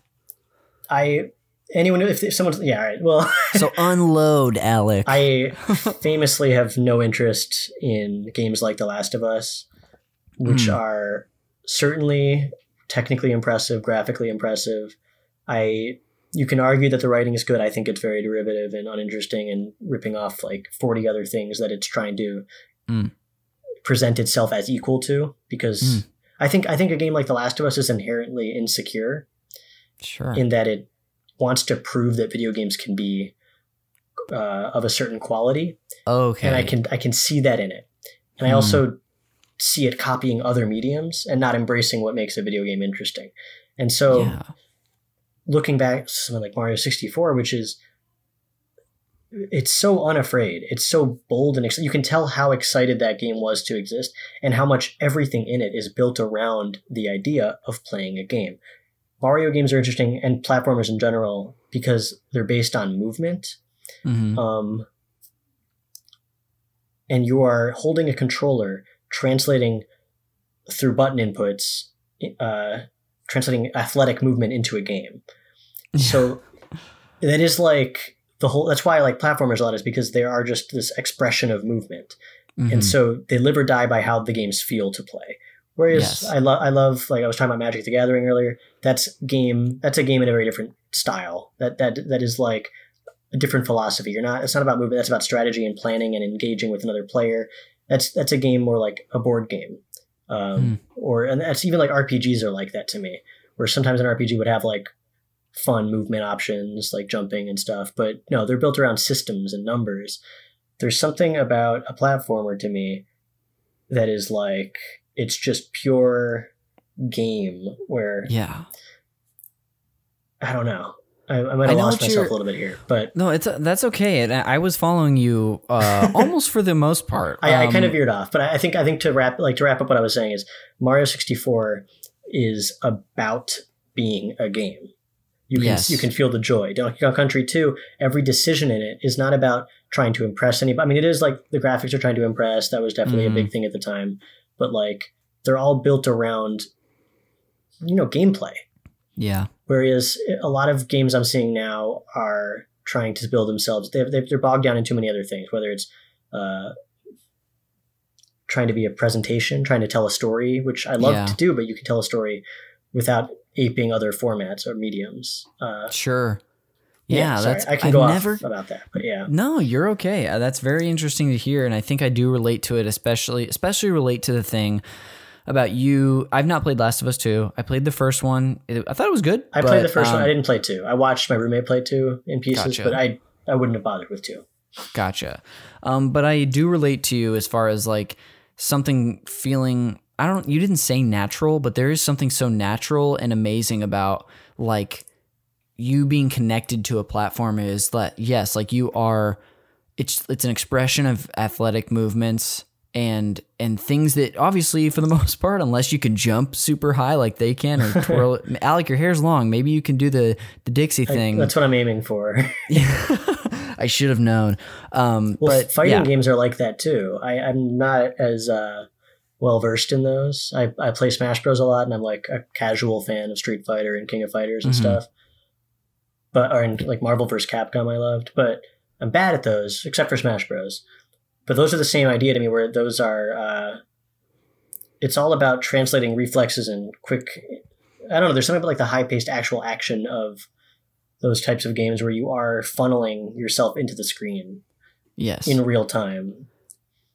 Yeah, I'm with you. Man, I feel like we've just dove in so hard. We're like so deep in the deep end now. I'm like, all right, I'll swim back up. Yeah, let's simplify things. What do we got? I love it. So in fact, we've gotten to talk a lot, and of course, I'm sure there's way more we're going to talk about what you love about the game. But do you remember, did you play the first Donkey Kong Country, and did you know this was coming out and had to have it? How did you get this game? I have been trying to sort this out in my head for years, actually.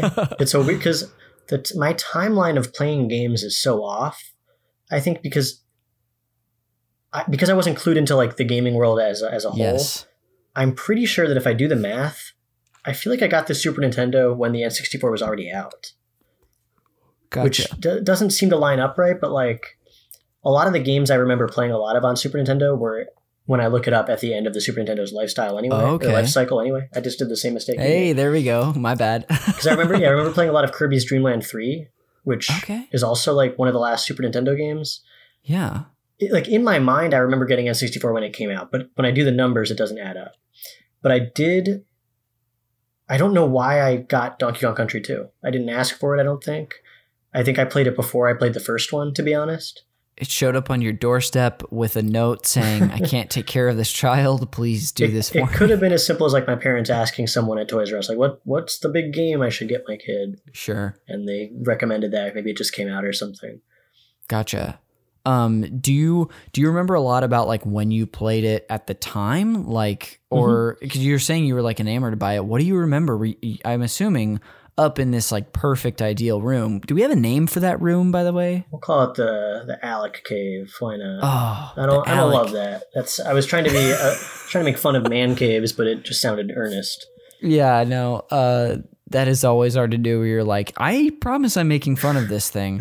I'm in on the joke. We'll workshop that as we go through. The gamer's cubby. That's cute. That's at least cuter. That's cuter. So yeah, we've gotten to talk a lot also about like what grabbed you, but do you remember immediately what it was, or where were you?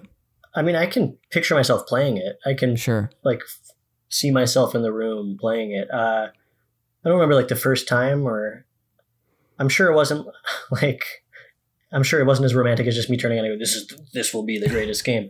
But it's one I developed such affection for. And I mean, back then you have like a limited amount of games. So totally. I remember it didn't have as many, like right now I have like, I can play any of 300 games right now across any system I have. Whereas growing up, I had like maybe 7 cartridges and I would play those to death. And I remember I rented games a bunch too. Famously, I kept renting Mario RPG and never buying it, so I never got to finish it. And every time I re-rented it, someone had deleted my save. So I played like the beginning of that game maybe 20 times. Who knows? That is a certain level of hell, is only getting through part of Super Mario RPG, sending it back to the video store, and then you have to start over again. Oh God, something that is I miss this weird feeling, but like renting a game and exploring somebody else's finished save file before you start a game for the first time. Yeah. Like such a weird feeling. Like it's like an invasion of privacy almost. Totally. It's funny too, because I mean, back then almost everything, especially if it was a cartridge, lived on the cartridge, not the system. Yeah. Interesting. And I remember like getting like if I was renting a new game and I wanted to see like, what are all my abilities going to be at the end? What does it look like at the end? I could load up somebody's finished save file and be like, ooh, I spoiled it, and then go back Oh, something to look forward to, though. Yeah. If you find something cool you didn't know about. I feel like I had a question for you specifically. Oh, I actually do have a question. We discussed the music a little bit earlier, but something that immediately gripped me as a newcomer to this game was the opening tune. Obviously, the beginning of this one takes place on a pirate ship. Yeah, that one. It's so good, and I'm a huge fan of the movie Hook, and it has such Hook vibes in that opening song. Oh, it does have Hook vibes, I guess. Yeah. So that got me. And like you were saying earlier, the music is just so good, and it's so atmospheric. You can almost get. It is a helpful thing to get lost in. It's not something that was typical for platformers at the time. Like you were saying, like Mario has got like upbeat athletic themes. Even in the Ghost House, it's like feels active, but this is just kind of like you're living in it, man. Yeah, no, it's more immersive. Like especially with like the Swamp song, I remember has like bubbles like glooping in the background of the music. Like yeah, the pirate ship has creaking. Like if you download the actual soundtrack, the theme for Gangplank Galley in the first level, it is overpowering how loud the creaking of the ship sounds are compared to the music. But that's how it was designed. Like, because it was supposed to be, you're not supposed to listen to it in isolation. You're supposed to be playing a pirate level. And so they wanted you to hear the creaking of the music or creaking of the ship while the music's playing. And it's baked into the soundtrack. It's very like effectively and intentionally immersive. Yes. You're not going to like, there's no attempt in the Mario World soundtrack to bring you into the environment with the music. Not that it was supposed to. I'm just saying that is a choice that they made with Donkey Kong Country 2 that I think really helps. I don't think that was in the first one. That sort of using like sounds from the environment in the music. That's a good question. I don't know. I think it wasn't. I think that was like an evolution of the soundtrack in this one, and it makes listening to it in like isolation maybe a little interesting, a little less, little subpar, but I don't mind it. You're used to it. It's so baked into it. Like even I think Forest Interlude has like cricket noises to the rhythm. So it's like they're used as an instrument. That's really creative. Mm-hmm. I love that.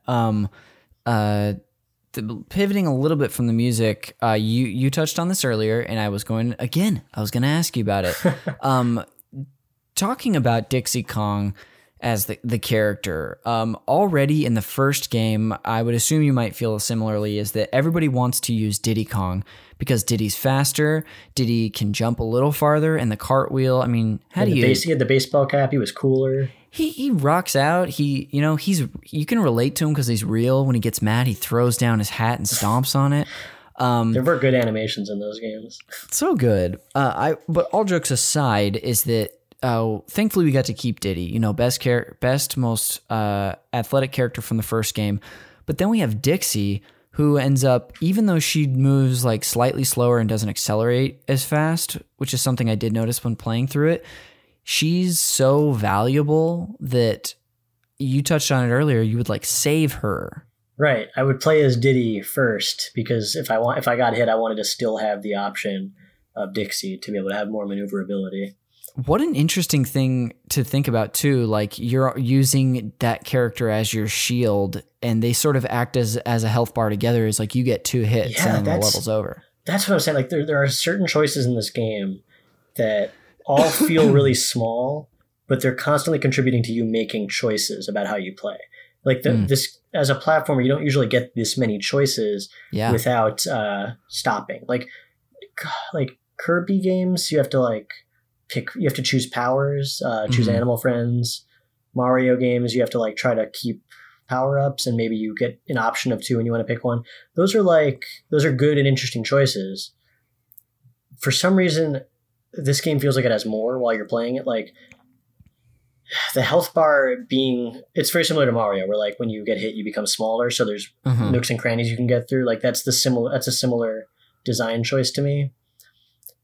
But yeah, there's something to me like, okay, so do I want to use Dixie here during this battle because she'll be easier, but if I lose her, I won't have that ability and the battle will become harder? Or do I want to save that for later and then Yeah. like Try to get through a difficult part with Diddy just in case it gets harder as you go on. Exactly. And it's all built around like really good risk reward systems. It's all so obvious and natural feeling in retrospect, but like no, they, especially having the first game to compare it to, which has the beginnings of these ideas. And then the third game, which to me is still good, but doesn't innovate as much.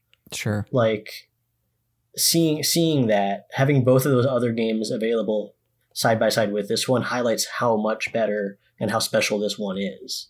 Yes. And this like, one, go ahead, please. I was about to introduce a new element to this, if you're okay. Go, please, introduce away. Because now there's 2 sequels to these games.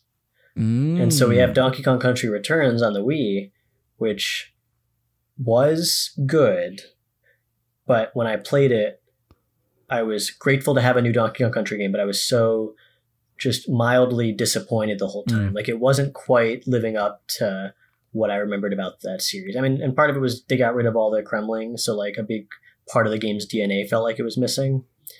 But I didn't realize they did that. I mean, I haven't played those, so oh yeah, I so know. like in that game, it's got like generic Tiki enemies or the bad guys, and I don't buy that the game needed the Kremlings because Tropical Freeze introduces a bad guy group called the Snowmads, which I think are so well themed and good that I don't mind the Kremlings not being there because I liked them. So I know it was just a matter of the Tiki enemies weren't good, like they weren't interesting. However, I'm getting away from my point. My point is like Returns was missing a bunch of things and had some weird motion control and extra gimmicky gameplay mechanics that bogged it down. It had like you had to blow into the controller sometimes. What? It's like you did that on the DS, but you did that on the Wii? I think so. Am I wrong? There's like a Donkey Kong like blows and has to spin pinwheels, and I can't remember if you actually. It's a separate peripheral too. It's like the bongos, but it's just like a little hole that you blow into. So having that as a contrast to the first 3, you can really see like what's missing. You can sense it, and also David Wise does not do the music for that one. Yeah, and so it's not that the soundtrack's bad. I don't think it's anything special though. But you're missing another huge part of these games' identity, which I know he didn't do 3, but 3 still has like the template that he laid is being respected. Oh, sure. Then Tropical Freeze comes out. And I think I could make an argument that this one's better than 2, but it obviously doesn't have as much emotional resonance for me because I grew up with 2. But I think there's a case to be made that this is actually the best Donkey Kong Country game. David Wise comes back, he does the music, they start really understanding again what made the world so special and interesting. And then you have like, what am I thinking? Like the different playable characters are expanded. It's not just 2. You do have the health now, you have hearts. So that's like a little less interesting than just like losing a partner. But no, like the level designs are so good and the music is, again, environmental. When you go underwater, it changes to a different track, like the underwater version of the track. There's little nods to the Donkey Kong Country 2 soundtrack. So like going underwater, you'll hear hints of like, you'll hear hints of aquatic ambience from the first game. Oh, and then there's like a hint of Sticker Brush Symphony in like one of the levels, and then it's used as like the end credits music. It's great. I thought Tropical Freeze was like such a return to form by a different development team that clearly studied and learned what made 2 so good. And that's retro, right? Yeah, that's retro. Gotcha. That's cool. Did they do things with the gameplay as well that were I guess improvements or innovations on the earlier series? One flaw they did. So like all the characters have a different ability. And Diddy has like a jetpack that he hovers with, which is actually basically just Dixie's ability. Okay. And now Dixie's is more of like, it's got an upwards trajectory, almost like Yoshi, where it's you helicopter up just a little bit and then start falling. And then there's Cranky Kong, who does like a pogo stick thing like Scrooge McDuck in the DuckTales game. Oh, wow. Yeah. So you have all those, and they're all like, they interact differently with the environment, and you are often given the ability to choose who you want to take. They really slimmed down on the animal friends. I think it might just be Rambi even. Oh, wow. Animal friends for Smash, by the way, before I don't get let's the bring shit them out. in. Yeah. But the biggest flaw in this one is Dixie is basically the same as Diddy, but better in pretty much every way. So there's like no reason to ever play as Diddy if you're given the option between the two. Oh. Which I think is a bad... They messed up something there. They're not completely the same, but like Dixie offers so much more. I think in speedrunning, it turned out to be that Cranky Kong was like always the best character to play as, actually. But yeah. Interesting, yeah. Listing everything out again, I feel like maybe that game does have more flaws than I remember, but I love it so much. The music is incredible. I think that also made it onto our top 10. I want to believe it was like number 10 on our list. I believe that. But not important for the time being. Something I noticed playing this game, which I always forget with the Donkey Kong Country series, is that to play as, 2-player mode, which actually maybe you can answer this for me. If I want to play as both characters, can I do a single player game? You have to be able to do that, right? Wait, what do you mean play as both characters? Like, or do I have to plug in 2 controllers? No, so here, you can, I guess, it's been a long time since I've played on the native hardware. Yeah. But I am almost 90% sure that you would pass the controller. If you could pass the controller. In fact, I think that was the only way to do it. No, it wasn't, because there was like a button you can press to swap to. Yeah, it's select, I think. Yeah. I can't remember the details there, but I feel like there was a way to play with one controller. Yeah, I bet I would, because that wouldn't make sense for them, now that I'm thinking about it, to cut out Dixie if you just do one player. You couldn't finish the game. No, if you played one player, you got to play as both.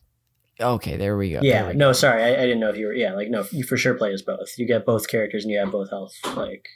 Okay, yeah, gotcha. Because today when I was playing, I had both controllers. I had to plug in a second controller because I started up a 2-player file I had previously. Oh no, yeah, you could have played in single player. Yeah, I should have just texted you before that, Alec. What were there other things about this game as far as like the gameplay? I'm sorry, yes. I'm just gonna forget. I just wanted to point out that please, Tropical Freeze does add, and I think Returns, multiplayer is simultaneous in those games. So you can both control characters at the same time, whereas in the originals, you obviously could only play as one at a time, and you had to swap. Did you like that feature? Yeah, I think that's great. That's a good innovation. Like, that's something that probably wouldn't have been possible on the Super Nintendo. So I get it's like a cool thing to see them actually fulfill. Do they bump into each other, or it's pass through? Yeah, it's not built around the same style of multiplayer as the new Super Mario Bros. Games where you can like screw each other over. Yeah. Sometimes I am like, oh, I like this. And other times I'm like, this is annoying because I keep running into the person. I'm like, who's like reluctantly playing this I think it's a fun me. way to keep everyone like engaged with each other, but it doesn't make it easier. Yeah. Sorry, what was your question? Oh, no, all good. I remember it. So one thing that I want to touch on more of is the idea of the small changes or improvements this game makes that like permeate throughout. Were there other examples of that you have as far as like small things go, or anything really? Yeah, let's see. Because I have one that I was thinking about that I'd love to hear. Start with yours, yeah. So I'd love to hear what you have to say about, because in this game it's really cool because if you press, I think it's A, and you have 2 characters, like you obviously have to have both Dixie and Diddy, you can throw the other character. You get the stack ability, yeah. Yeah. It's different depending on who's on top, I think, unless I'm mistaken. I think you are correct. Something about the trajectory of the throw. I think they throw differently, but yeah. Yeah, kind of like how they throw barrels and items differently. Yeah. Like Dixie uses her hair to scoop up Diddy and toss him. Mm-hmm. And then Diddy just, I think, uses his arms. I don't know if the abilities differ. Yeah, I can't remember. But yeah, that's a big one. Like, it's honestly doesn't get a lot of use in the game. Mm-hmm. There are like a lot of secrets require it. That's maybe the most useless appendage of the gameplay mechanics, but it's still like a really cool thing that they put in, and it's pretty. Yeah, it locks you out of stuff. It's basically like a gate. If you have gotten hit, and the game wants to check if you've beaten the level without losing a Kong, it would reward you by being able to throw someone up into a higher area than you get to like go up there with them. It was a way to like make sure you didn't get hit in a level and give you a reward for it. More often than not, that's like how that gameplay mechanic actually manifests itself. Oh, that's awesome. I kept just finding like tiny secrets, like like a Dixie barrel that only she could access. Right. Yeah. It's like that's what I mean though. Like a lot of gameplay mechanics are just a gate and a key essentially. Whereas that gate, the gate is, do you have both Kongs? The key is having both Kongs. So if you want that secret that only Dixie can access, you need to not have gotten hit. So that mechanic is almost always just a skill check. Like, did you make it this far without losing a Kong? As opposed to a part of the level where it's like, ooh, we got to keep using this toss thing. Yeah, exactly. There's some stuff where they have you do that, I think. Okay. Like mini games, yeah. I did have another thing I want to ask you about that I noticed, at least in the early part of this game, having played through the entire first one, is I thought at least the first bosses I was playing in this game are so much better than the first one. Oh yeah, we haven't even talked about the bosses. The bosses are like really fun in Donkey Kong Country games. Mm-hmm. There's a couple like in the first one that are just you jump on them and you dodge them, but like this one, some of these bosses like tell full stories. Like, what's the crow boss? Oh, I don't know. Is that the one that's in like a nest on the pirate ship? Yeah. So like, I think it's the first world boss. Yes. Comes back later in the game as a ghost. So you fight it again, and it's like there's like little.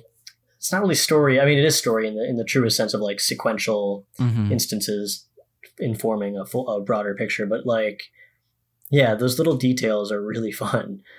And I think some of the characters are like Clubba, I think, is related to one of the bosses. It's like the same model even. Wow. That's really cool. I even liked that the ones that I played at least seemed to function so much differently than each other. Like there's the crow that you're talking about, or what is that animal? I don't know if it's a crow. It's a buzzard. Yeah, a buzzard. It is a buzzard. Yeah, I think you have to like pick up their eggs and throw them back at them, which is like.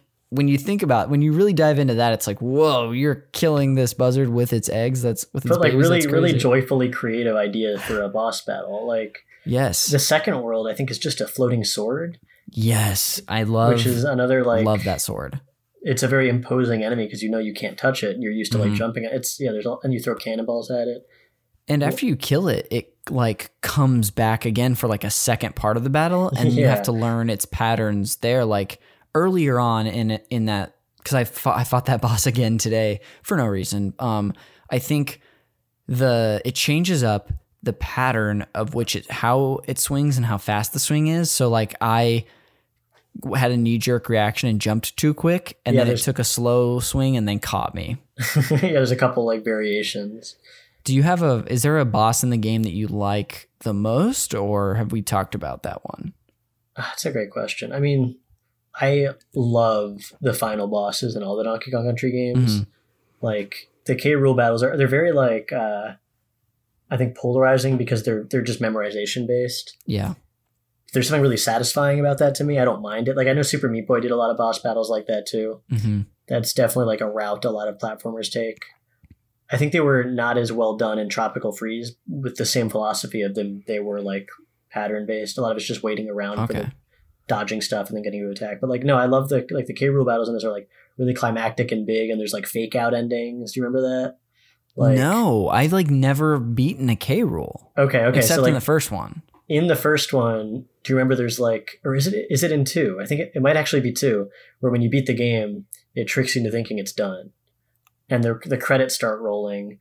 Oh. And the credits are like, it's listing off like pun names for all the enemies, and then he gets back up and attacks you again. Like, no way, that's so funny. Yeah, that's like a great little. You ever played Sekiro?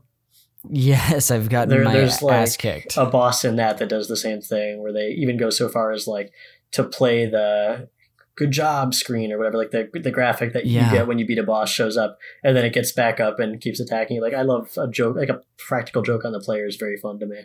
That's hilarious. That's so funny. Is there anything about this game? Like, is there a section of this game we haven't got to touch on that you felt like discussing, or like an aspect of it so far? I don't know. I'm covering a lot of ground here, right? Yeah, we have gotten to talk about so much and stuff I didn't even expect. I guess what I will ask you is, do you replay this game ever? Oh, this is a great question. Yeah, this is like a comfort food game for me. Okay. I could play this as many times as I able. Just like I'll never get bored of it. It's very like, again, it's partly because I grew up with it, I'm sure, but on top of that, it's also just still a rewarding game to return to. It's still like if I go long enough without playing it, it's still challenging to me again. Sure. Is that like shaking the rust off, or just remembering like a pattern in a boss? It's all of that. The level design too. Like it's if enough time goes that I like forgot the structure of a level, like it will be exciting to me again because it's just well designed. Yeah. And like discovering that and traversing it again, and then once you do understand what the level, like the secret worlds are very hard. So like there's one called Animal Antics, which is like famously the hardest level, where it's I think you go through a portion of a level with each of the animal friends, and they also like cover every type of environment. So it's like it's a very epic level in the actual sense of the word epic, and that it covers a lot of ground and feels very grand in scale. But like that level is so hard because also like the stuff with squawks, I feel like the squawks levels are probably the hardest when you're like in the brambles and you're just trying to not get hit. Yeah. Because it's like Flappy Bird basically. You're just that's the like the spiky like ivy thing. Yes. Yeah. Yes. Yeah. Which again, that is what a great environment for a video game level. Totally. Obviously something that you want to avoid. With some of the best music, like yeah, that's the thing too, is when you're designing like a platformer level and you're picking the environment, like I think Sonic was good at this, even though I cannot stand by any 2D Sonic. I don't think they're very well designed. But visually and idea wise, they're always really cool. Like using objects and environments as like interactable. I don't know, like the first Donkey Kong Country uses like factory levels really well. Mm-hmm. What a great idea. Yeah. Like moving parts in a factory, of course they lend themselves to. Like it's anything that if you were a kid, you were looking like, would it be fun to jump on that and like do like an obstacle course? It's those ideas put into literal obstacle courses. That's what they are. So like you want to be able to relate to what you're seeing. Like I think the Rayman games have like the early Rayman game has like music levels. There's like the whole second world is all based on music. So you're bouncing on music notes and piano keys and clouds. Like there's a bunch of like very creative ideas of like what kind of things you'd be standing on and how they'd move and how you'd interact with them in a game. And like Donkey Kong Country has always done a great job with that. Riding a crocodile, like I think you bounce on crocodiles' mouths in the swamp. Yes, and, like, they like fling you. Yeah. Or even I forget the spider's name, but Squitter. Squitter? Yep. Not what I would have predicted. How he shoots, his web and then you can jump on that is like also something that I thought was really cool. That's a very mechanically deep character too. Like that's one I think you wouldn't get away with as much these days because it's very difficult to get the hang of as a kid. Like because you can shoot, not only can you shoot an attack web, but you can shoot like one that's going to turn into a platform, and then you have to press the button again. Like there's like a whole timing element to it that's very difficult to maneuver all of them at once and remember all the button presses. But I appreciate that level of depth in like a platformer. Yeah, that's awesome. Oh, cool. Alec, we've gotten to talk about so much about this game. I know that like we even got an idea of like when you played it. You were in the Gamer Cubby. Is that what we called it? Let's call it the Gamer Cubby. Spent a lot of time in there, which again, I'll just say, sounds like a paradise. Was there anything else that you didn't get to share about this game or something you wanted to wrap up before we, finish our discussion and move on to some end of the show segments? I can talk about it forever. We might as well start veering off. Yeah. Cool. Well, hey, we've got some more fun stuff to do. We're not going yet, but thank you so much for sharing all of that. That was like really fun it's always fun to talk to different guests on the show, and like it's interesting to me what each person appreciates, and yours happens to be like I don't get a lot of like the detail you shared from every single person, so thank you very much. That's awesome. Of course. So first we've got two end of the show segments for you, Alec. The first one is the Fact Me by Your Game segment. This is where I just share facts with my guest about the game. This could be anything from an Easter egg, a development history, or even a secret. So, and we'll be interested to see if you know any of these. The first one, which I didn't know this, is that Virtual Boy, I didn't know this one. This comes from Did You Know Gaming. Donkey Kong Country 2 was originally planned to be a Virtual Boy game. Wow, I did not know that. I guess it was just like truly so early in development that they had only really done like a title screen, and then it was moved to the SNES because it was pretty immediately understood it was a flop. Of course it makes sense. I'm curious, when did the Donkey Kong Land games come out? I'm trying to remember if those were like... Because did you ever play... I had those two all on Game Boy, and they were I've got number 2, actually. Yeah, very, very weird era where you would get handheld ports of existing games that were literally just the same game but slimmed down. Yes. They don't really hold up very well now because why would you play the slightly subpar version that's clearly... No color. It's hampered, like those games are so clearly hampered by technical limitations because they're shells of the game they're imitating. Mm-hmm. But still, I played a lot of them. But yeah, no, that's interesting. I'm curious. Yeah, like I'm trying to figure out on the timeline if like Donkey Kong Land would have been a better fit for the Virtual Boy. I don't know. Yeah, me neither. But I at least thought it was interesting. And then the next fact for you starts with the question that I have, which is, who is Mr. X? This also comes from Did You Know Gaming. I know all about this, yeah. You do? Okay, great. So for the listener out there, in the German instruction booklet for Donkey Kong Country 2, it features a character named Mr. X with some text that says, no one knows him or has seen him anywhere before. What do you know about this character, Alec? I mean, that to me, as an educated outsider, it reads as clearly just an unused character. It was art that they had finished, promo art for. They did all these pre-renders. I'm sure he just didn't make it into the game. He looks a lot like the ghost that's chasing you in the carnival level. I think. The name is Cackle. Yeah, I think it's maybe an early version of that or an alternate or some other level he would have appeared in. But also realizing now that game had like a weird obsession with characters coming back as blue ghosts. Yeah, that's like not the first one you've mentioned. Yeah. Anyway, yeah, that was clearly like a bad coincidence with the caption that they chose because it made it seem even more mysterious. Like it was going to be some super important. Yeah, it makes him out to be a big deal. Like there's another thing like this in the first Donkey Kong Country. With like those orangutans. It's not a cut content thing, but the orangutans that you fight, they're called Manky Kong, I think. Oh. So they're Kongs, and in the instruction manual or the player's guide or something, they say that they're Kongs that were traders during the Great Ape War.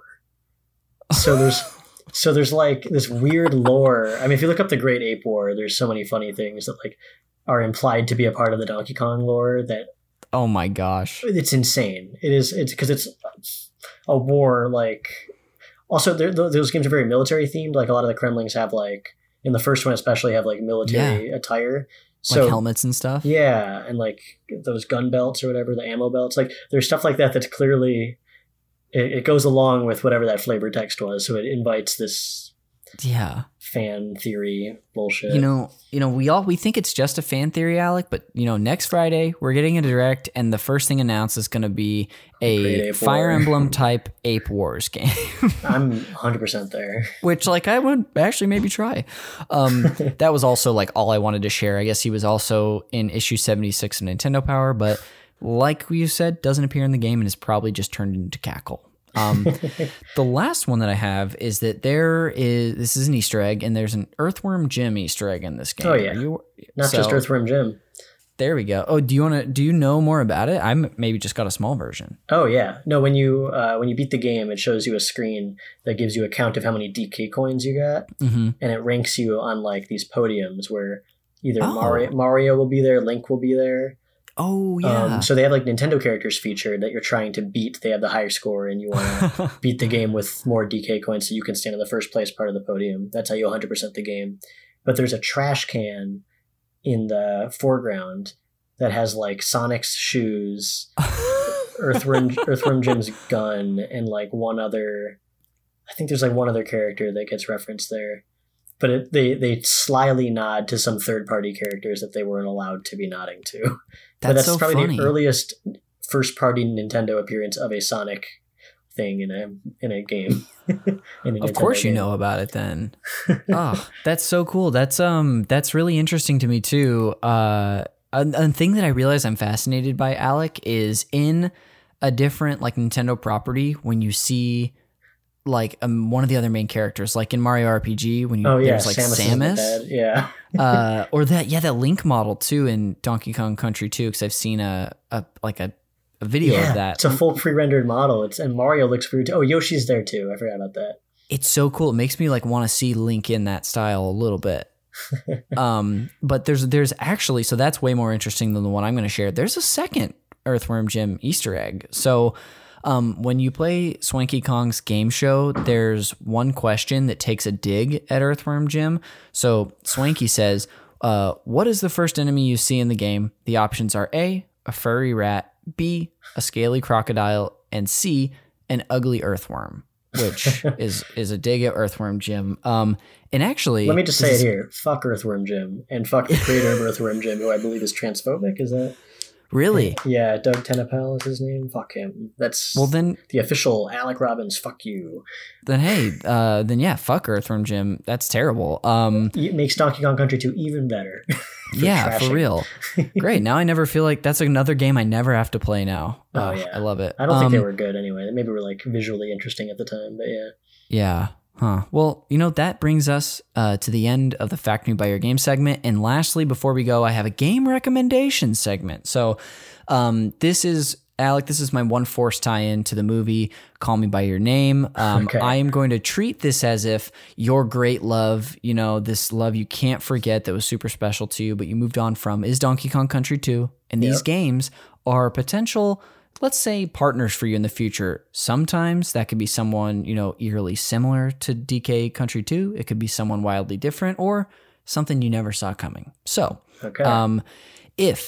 which is funny, you've mentioned a couple ones that I swapped out earlier. You mentioned, I almost recommended Yoshi's Island because it's another beautiful 2D platformer late in the series. But my recommendation here, just a more modern, beautiful 2D platformer, is Ori and the Blind Forest, a game I've never played. I have started it, and people rave about this game, and I love Metroidvanias. But you can already tell from my tone, I did not like this game. I was gonna say this is not gonna end well. Yeah, I don't know what it was. I just not for me. Hey, there we go. Well, we know that one didn't work out. So the second one I have for you, Alec, is a sort of another sort of platformer featuring an iconic couple. So this game obviously has Dixie and Diddy. They're iconic. I wanted to find another one that features a couple, and that would be I always pronounce this game wrong, but that's Ico? Issei Climbers. Ice climbers. No. Issei Climbers is Ico or Ico for the PS2, featuring the kid Ico and Yorda, the girl that he escorts around. Love it. I'm such a fan of Shadow of the Colossus, and I've never played Ico. Shadow of the Colossus is another thing I got to play for the first time this year, and like it's one of those games where it sucked me in so much that's like I finished it quickly because that's all I was doing. No, it's so good. So good. And actually I listened to you on the 3D platformers episode, and I felt so like what is it? I don't know what I felt, but I was so glad that you shared that, because I felt stupid. I took it off my list. And I should have left it on, because then you voted for it, and we could have got it on the list. Lastly, it was like a joke answer kind of, but I do think it qualifies as a 3D platformer. I considered it enough to where it meant a lot to me to hear. But I've also never played Ico. Lastly, for you, the final recommendation is, if your takeaway of the thing that you love the best was a wild improvement on an already iconic first game. It's a game you mentioned earlier, and that would be Super Mario Galaxy 2. Love these racks. Hell yeah. There we go. They're always really fun to do. I always try to tie one into like a random thing, and that's what it was there. That was good. So that brings us to the end of the recommendations, Alec, and in fact, we are at the end of the show. So I'm going to let you plug whatever you want, and I've got stuff to plug too. But before we go, again, thanks. This was so much fun. It's also like this is always a nice excuse for me to sit down with either someone I know really well or not as well and get to know them better. And I love talking about games, and like we could have probably done this for like 3 hours. Yeah, no, I was in. I'm love loving it. Killer. Well, hey, we'll look forward to this releasing someday. But for now, Alec, where can people find you? Where can people find Mr. Boop? And what do you want people to see? Yeah, okay. So, I mean, Mr. Boop is the big one. You can find that on my Twitter at Alec Robbins, or you can go to mrboop.net to read them when I remember to update that site. That's a not safe for work comic about how I'm married to Betty Boop. It is. You just gotta see it if you don't know. You do. Yeah. And I hate to interrupt you, Alec, but I told you this before. I have had multiple like message threads, like I think up to 3 at this point, where I've had a person who I didn't know would have known what it was bomb the thread and be like, do you guys know what Mr. Boop is? You have to read this. So it transcends. God. It's so popular. It's so cool to see. So congratulations on the success of it, by the way. Thank you. It's I'm floored it took off the way it did. And where you're taking it now is like, it's awesome. I love self-destructing anything people like that I make. It's amazing. And then, yeah, you can go to my website, alec.land. I've got stuff on there. You can buy Mr. Boop books there. Well, you can buy those at mrboop.net too. There's links. And, you can play Heartbreak High. It's on Steam and Itch. If you buy it on Itch, I get more money than if you bought it on Steam. But, you buy it on whatever service you'd like. Or don't buy it. You don't have to buy my game. Awesome. Was that it for you? I guess so. Yeah, that's it. Okay, great. Well, this show, of course, is all a part of the Super NPC Radio Patreon network. We talked about it at the beginning of the show, but again, if you like this, I would highly recommend checking that out. At our second tier, the $10 level, you get a monthly roundtable discussion bonus of this show. The first one we talked about Breath of the Wild for almost 2.5 hours. The episode that just came out, actually came out most recently, was a discussion on Super Mega Baseball 3, and then coming after that will be Final Fantasy X. So check that out. The previews are always in this feed, so feel free to get a taste for it if that's all you can do. I understand that's a lot of money per month. This show is also produced by the great Jeremy Schmidt. You should listen to his show, Video Games, a comedy show. Our cover art is by Glenn J, who can be found on Instagram at Glenn J.